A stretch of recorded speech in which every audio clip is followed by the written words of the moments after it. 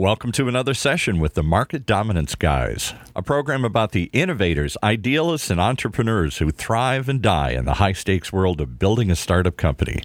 We explore the cookbooks, guidebooks, and magic beans needed to grow your business. So let's get going.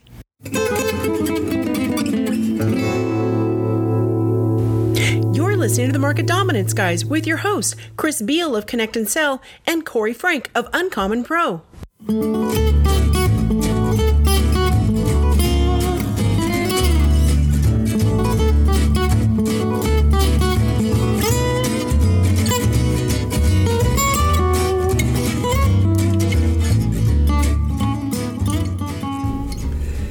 If you want to dominate your market, here's an inexpensive tip. Head down to your local Goodwill and buy a used version of the classic board game Risk. It seems that you don't need AI or machine learning simulations or dozens of third-party, load-tested and validated forecast models to predict how your business will perform in the next 24 months. Sometimes you just need to remember how you played a game that many of you probably haven't picked up since you were 12.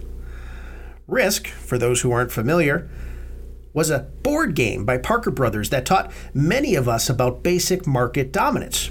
Each player sits and sees a view of the world where then each player has a finite number of armies placed randomly in a territory. The goal is to budget and then risk your armies to conquer your neighbor's landmass, while also leaving some troops to defend the territories you already have won from attacks that soon come on other fronts. The player who conquers all the armies on the map is the winner. No less a result than we've certainly talked about on these episodes. So consider that at the outset of every turn, you simply ask yourself, what am I going to risk in order to boot somebody out of a territory or a market so that I can dominate it, from which I then can launch another campaign when I'm strong enough to dominate another adjacent territory. It's the same theory in business, isn't it? Except deploying real dollars and resources versus placing your surplus of plastic pieces in Greenland, which is never a good idea, by the way. If you and your leadership team, in fact, just played Risk all day long, I guarantee you will see results and traits and ideas and lessons to be applied to your current business that would certainly help springboard into a successful 2020. Because this math and exercise in risk and reward is so critical to business, you've got to really do that kind of fundamental math if you haven't already done so. It's like game theory of business that has to be done before we can figure out the real role of sales. So let's jump right into this episode of the Market Dominance Guys entitled Parker Brothers Gave Me My MBA.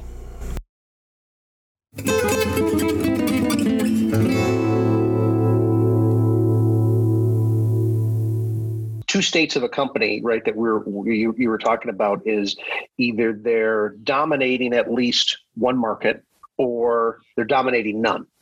Yeah. Right? So it's very binary, or they're in the process of dominating one or dominating none. But I think it would be helpful today maybe to spend a little time talking about how do I do a reset? I'm not dominating my market. I'm getting my ass kicked. Is it time to hang up the spurs because I already lost?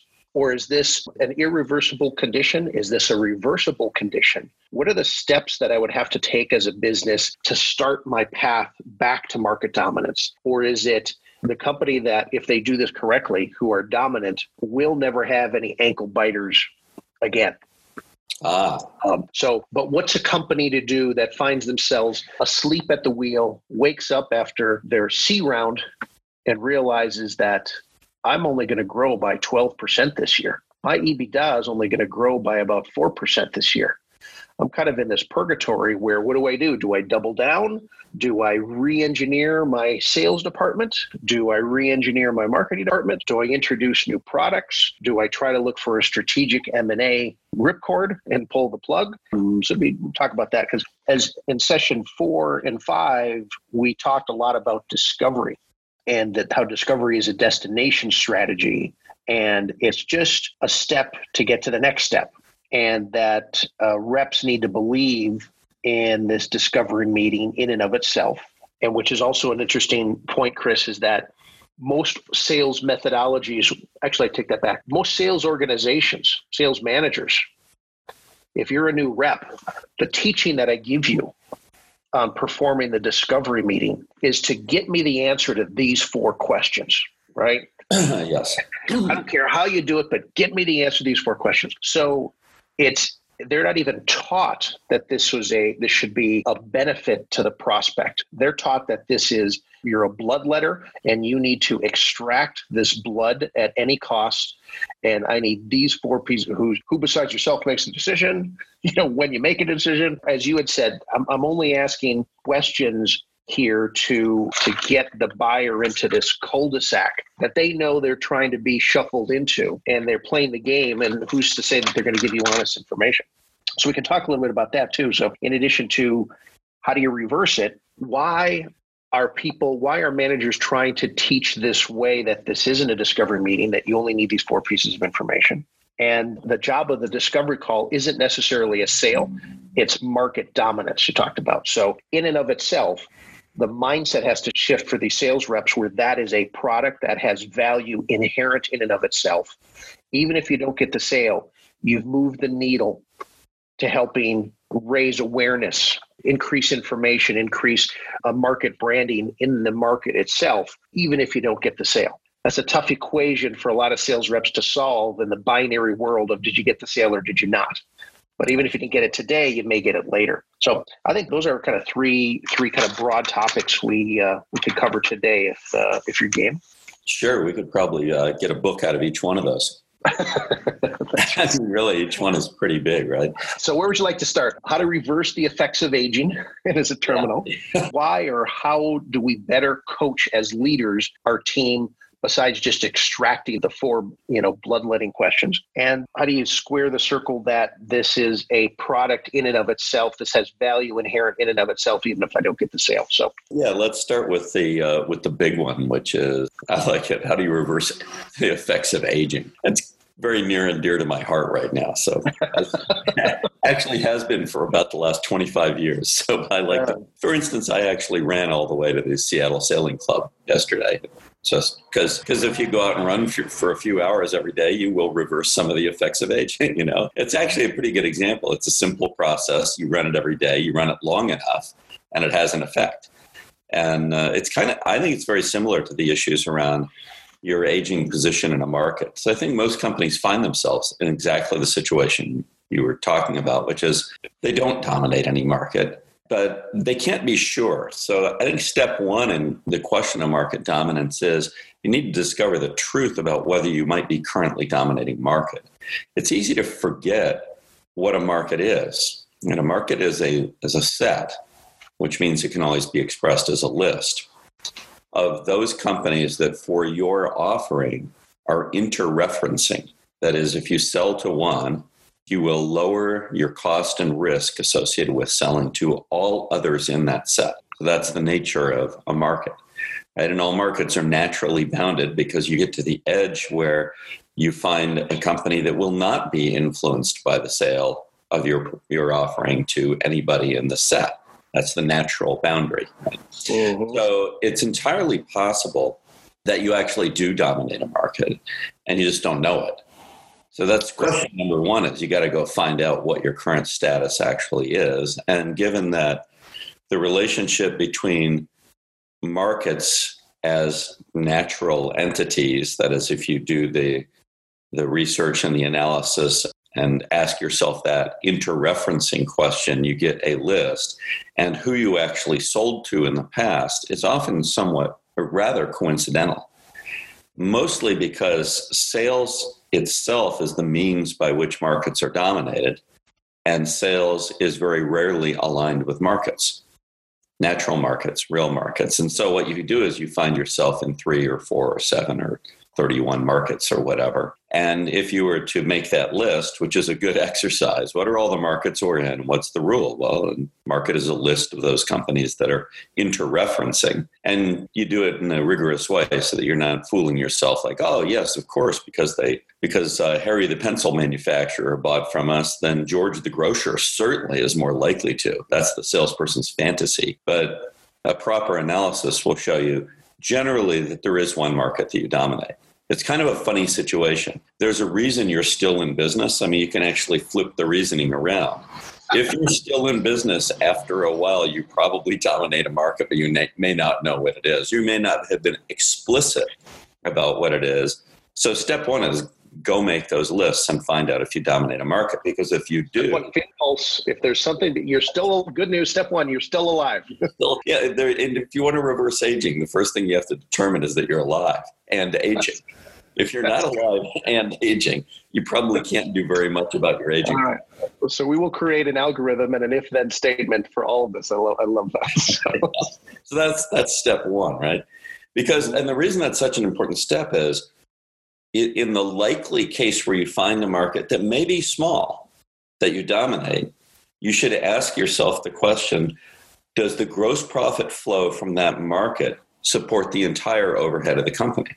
This is one of the glories of actually having a P&L that's set up correctly, is that you can really go to your P&L, and you're not allowed to cheat here. You can go and be realistic. That is, if your P&L has below the line expense items that that properly are allocated to the sales function, or maybe the sales and marketing function, or maybe the sales marketing and specific product within market for this list support function, you can do some work there and say, okay, here's my true overhead. But whatever your true overhead is, you have to ask yourself the question, does the gross profit flow from my current dominated market allow me to be a company of the size that I am? So having done that, you get an answer to that question, which is almost always no, right? Because you've bloated your overhead over time. And if you're venture financed, you actually deliberately bloated your overhead like crazy, because that's what venture capitalists ask you to do, is just spend their money. They call it putting it to work, because they have no more evidence that the money is doing a good thing other than it's going somewhere else. It's not staying here. And we certainly didn't give it to this company to have it sit in the bank, right? Silicon Valley Bank's checking account offering is not what venture capitalists are looking to fill. They're kind of hoping that money goes to work. It's actually a little bit of a silly idea, but it has some soundness to it. But anyway, it's how they work, right? And therefore, venture finance companies tend to take on a lot of overhead. And the answer is always no. Even if we dominate a market, we can't cover our overhead. But that's kind of okay, because our market includes future venture capital. So you're on a path, right? And the path is just a different kind of path where you say, well, I'm going to get this D round or this E round or whatever. But at some point, that ends up being a below threshold question. That is, you have to either sell the company, which is actually the plan, right? Or you have to shrink your overhead to match the gross profit flow from the markets that you are confident in, which always includes every market that you dominate. Right. So you got to do that math. Right? It's kind of like the fundamental math of business must be done before we can figure out the future role of sales. And this step is, I would say this step is never done. We'll be back in a moment after a quick break. Connect and Sell allows your sales reps to talk to more decision makers in 90 minutes than they would in a week or more of conventional dialing. Your reps can finally be 100% focused on selling, since all of their CRM data entry and follow-up scheduling is fully automated within Connect and Sell's powerful platform. Your team's effectiveness will skyrocket by using Connect and Sell's teleprompter capability, as they'll know exactly what to say during critical conversations. Visit connectandsell.com.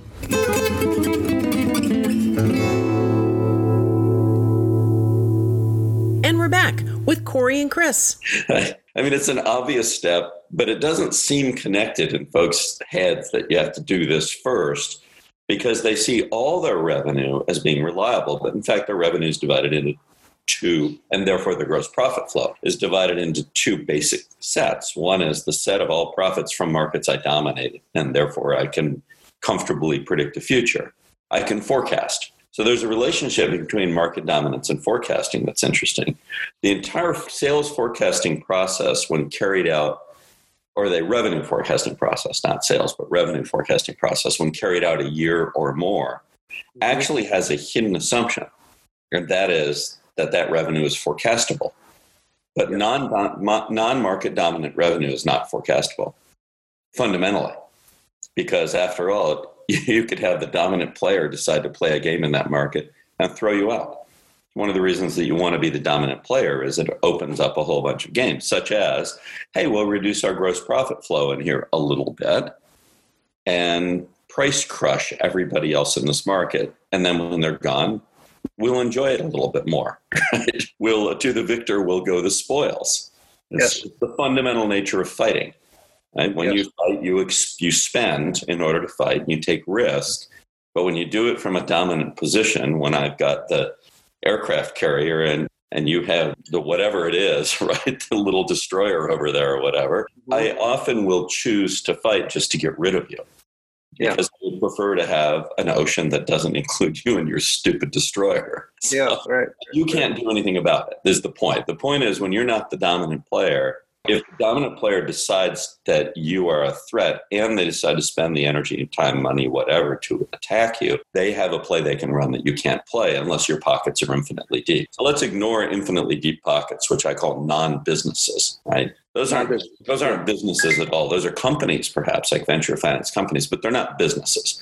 A business actually lives and grows off its net profit flow, and therefore must have gross profit flow, and therefore has to have, in order to plan, has to have forecastability of gross profit flow, and therefore must dominate at least one market, because that's when they can play those games. They can choose to attenuate their gross profit flow in order to increase their hold on a market, generally for the purpose of being able to go launch themselves into another one.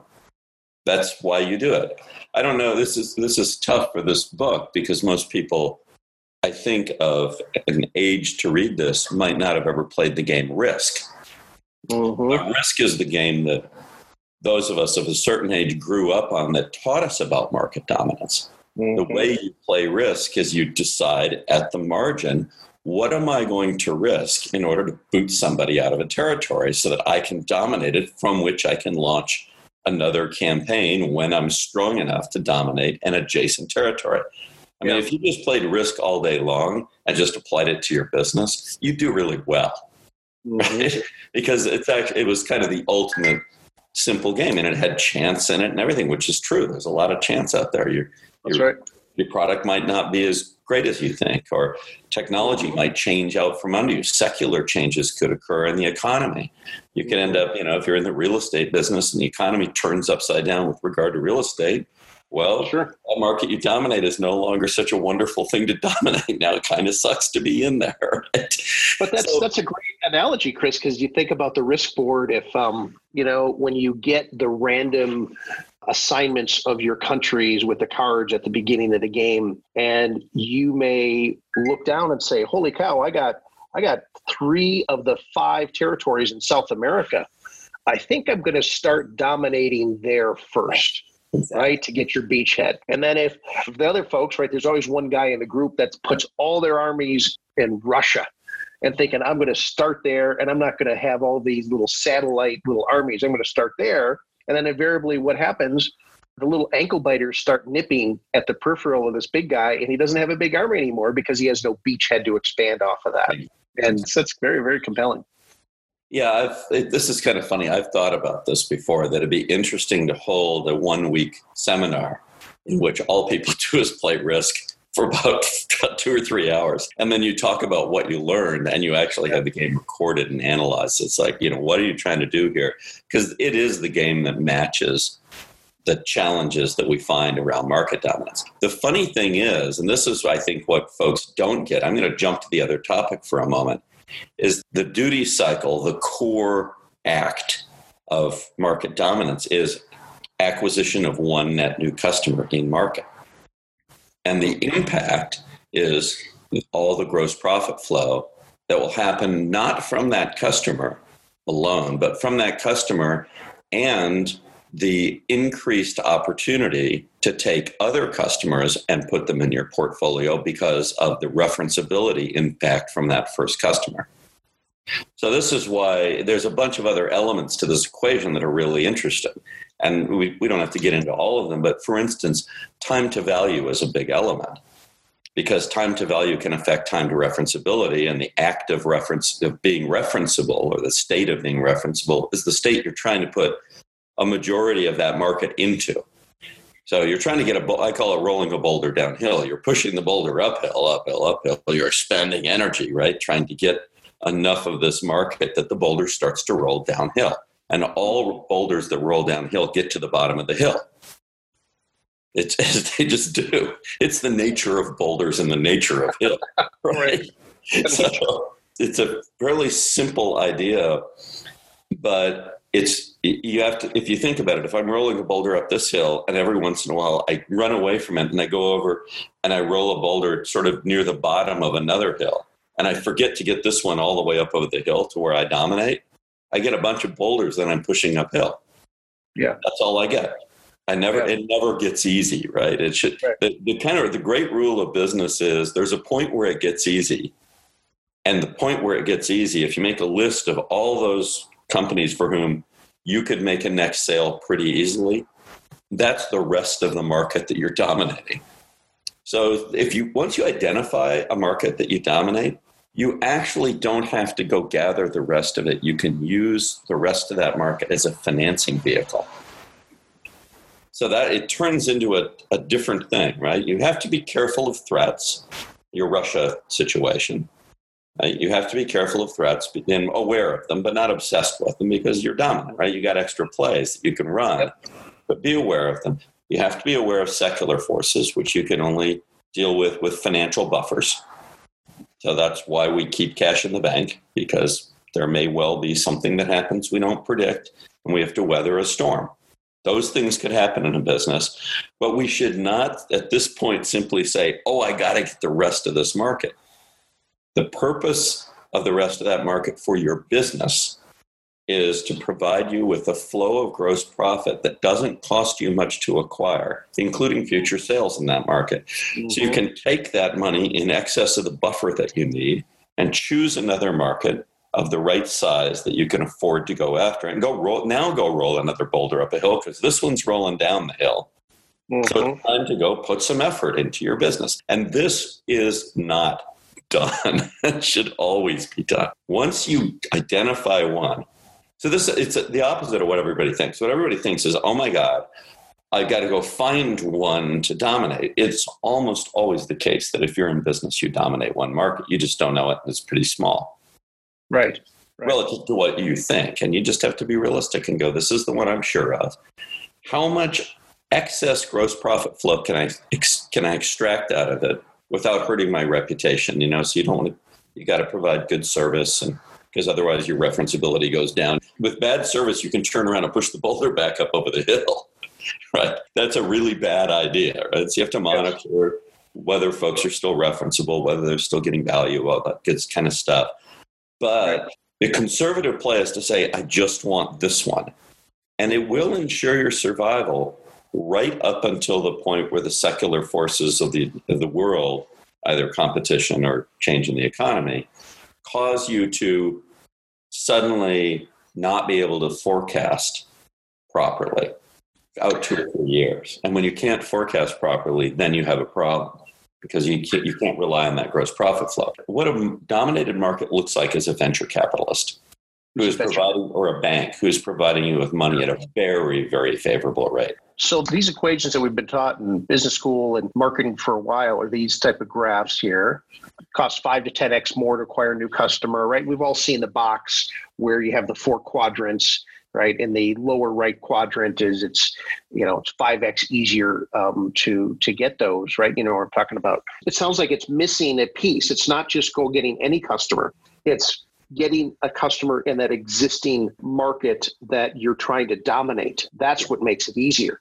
Yeah. Not just any random customer, existing customer at all. So they have to be in that marketplace. That's how you're going to move this boulder much easier. Right. And the big issue that I'll call it sort of the impedance mismatch that makes companies operate chaotically when it comes to engaging the outside world, which is the world of potential customers, is how sales is organized and how sales is operated. So sales is organized according to territories or whatever, but tends not to be tightly organized around markets, real markets, which have this interreferencing capability. That is, a sale is a sale is a sale is a sale, although we all know it's not. Right? We all know there are customers we love. And we go, wow, we got that one. Isn't that great? And customers that when we bring one in, we can kind of feel it. It's like the salesperson asked for extra whatever, right? The first thing they ask for is discounts that don't make sense. Everybody goes, why are we doing this? And the answer is because the salesperson wants the commission and they don't want to lose their job. Why does their manager let them do it? Because the manager doesn't want to lose their job, right? I mean, it's really simple. It's a cascade of sort of conservative, fear-driven behavior that drives out this rationality of saying, no, these are the good customers and these are the non-customers, and says, but wait, it's revenue, right?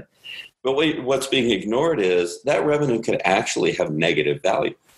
Even after you look at it on a P&L and you go, oh, there's the gross profit flow, it could have huge positive value.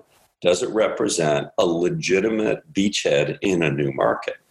Mm-hmm. But using luck or the desire of a salesperson for a commission or the fact that Joe knows Mary, using those as the ways of identifying your next market is truly insane. You're putting the whole business at risk in order to make a salesperson happy, because you can't figure out another way to motivate them. I mean, it's really rather strange, right? And I'll go all the way back to, this is what I'll call the conundrum of capitalism. Capitalism taught us something about sales that has not been widely recognized. Capitalism taught us that sales has a purpose: dispose of inventory to generate gross profit flow. It was the push out of the factory that organized all of sales, because the factory's going to keep making stuff and we got to get rid of it. And since we can keep making it at the margin, we may as well kind of just keep making it, unless the market gets saturated in such a way that it starts spitting it back, vomiting it back on us. That tends not to happen in most markets, right? So we learned how to organize sales and operate sales according to the principle of get rid of the inventory, which is why we discount. In the world, like the modern world of digital products, there is no inventory. You discount because you're afraid that if you don't make the sale, you're not going to cover your overhead. The discounting in sales competes with your pool of capital. Your pool of capital, if you had a pool of capital, would also allow you to say, you know what, I don't have to worry about this little issue of whether we have enough money flowing in. I've got my pool of capital and I'm going to focus tightly on making sure I dominate a market, because that's. But I don't have inventory, but I have overhead and costs. I spent X amount of dollars on AdWords. I spent Y amount on SDRs, Z amount on my marketing stack. So it's ironic that, it's inverted. Before, I had this big factory with a warehouse full of hay bales that I needed to get out of there. Now I don't have that, but I have all this other cost that gets the hay bales out the door. That's where that panic sets in to discount or to get, I got to cover my nut for the month, right? I got to be profitable for the month. And many times, those that you just described are all above the line. There they are. They're all actually accounted for as cost of goods. Yes, right. But you just pointed out that they're not. They're the equivalent of a factory that's sitting there producing nothing. But when it produces a weird thing, which is revenue. But from running a business perspective, it's really producing gross profit. But what it does within a dominated market and outside of one are radically different with regard to the future gross profit, which is what you really care about, unless you're going out of business tomorrow. Mm-hmm. And this is actually the fundamental reason we need capital in modern companies is not to have a factory, is to have a buffer against uncertainty when we decide to either fight within market. You got to have ammo to fight, right? I want to throw somebody out. I want to expand into an adjacent market. So I know that's going to cost me money because those initial sales are pushing a boulder up the hill. I don't have the referenceability. I got to brute force my way in there. So all of this is confounded by another factor, which is the one that's, I think, the hardest for people to think of. The replacement cycle for most products in B2B is 3 years. Therefore, only 8.5. You've been listening to Market Dominance Guys Radio, sponsored by Connect and Sell, right here in the Funnel Radio channel for at-work listeners like you.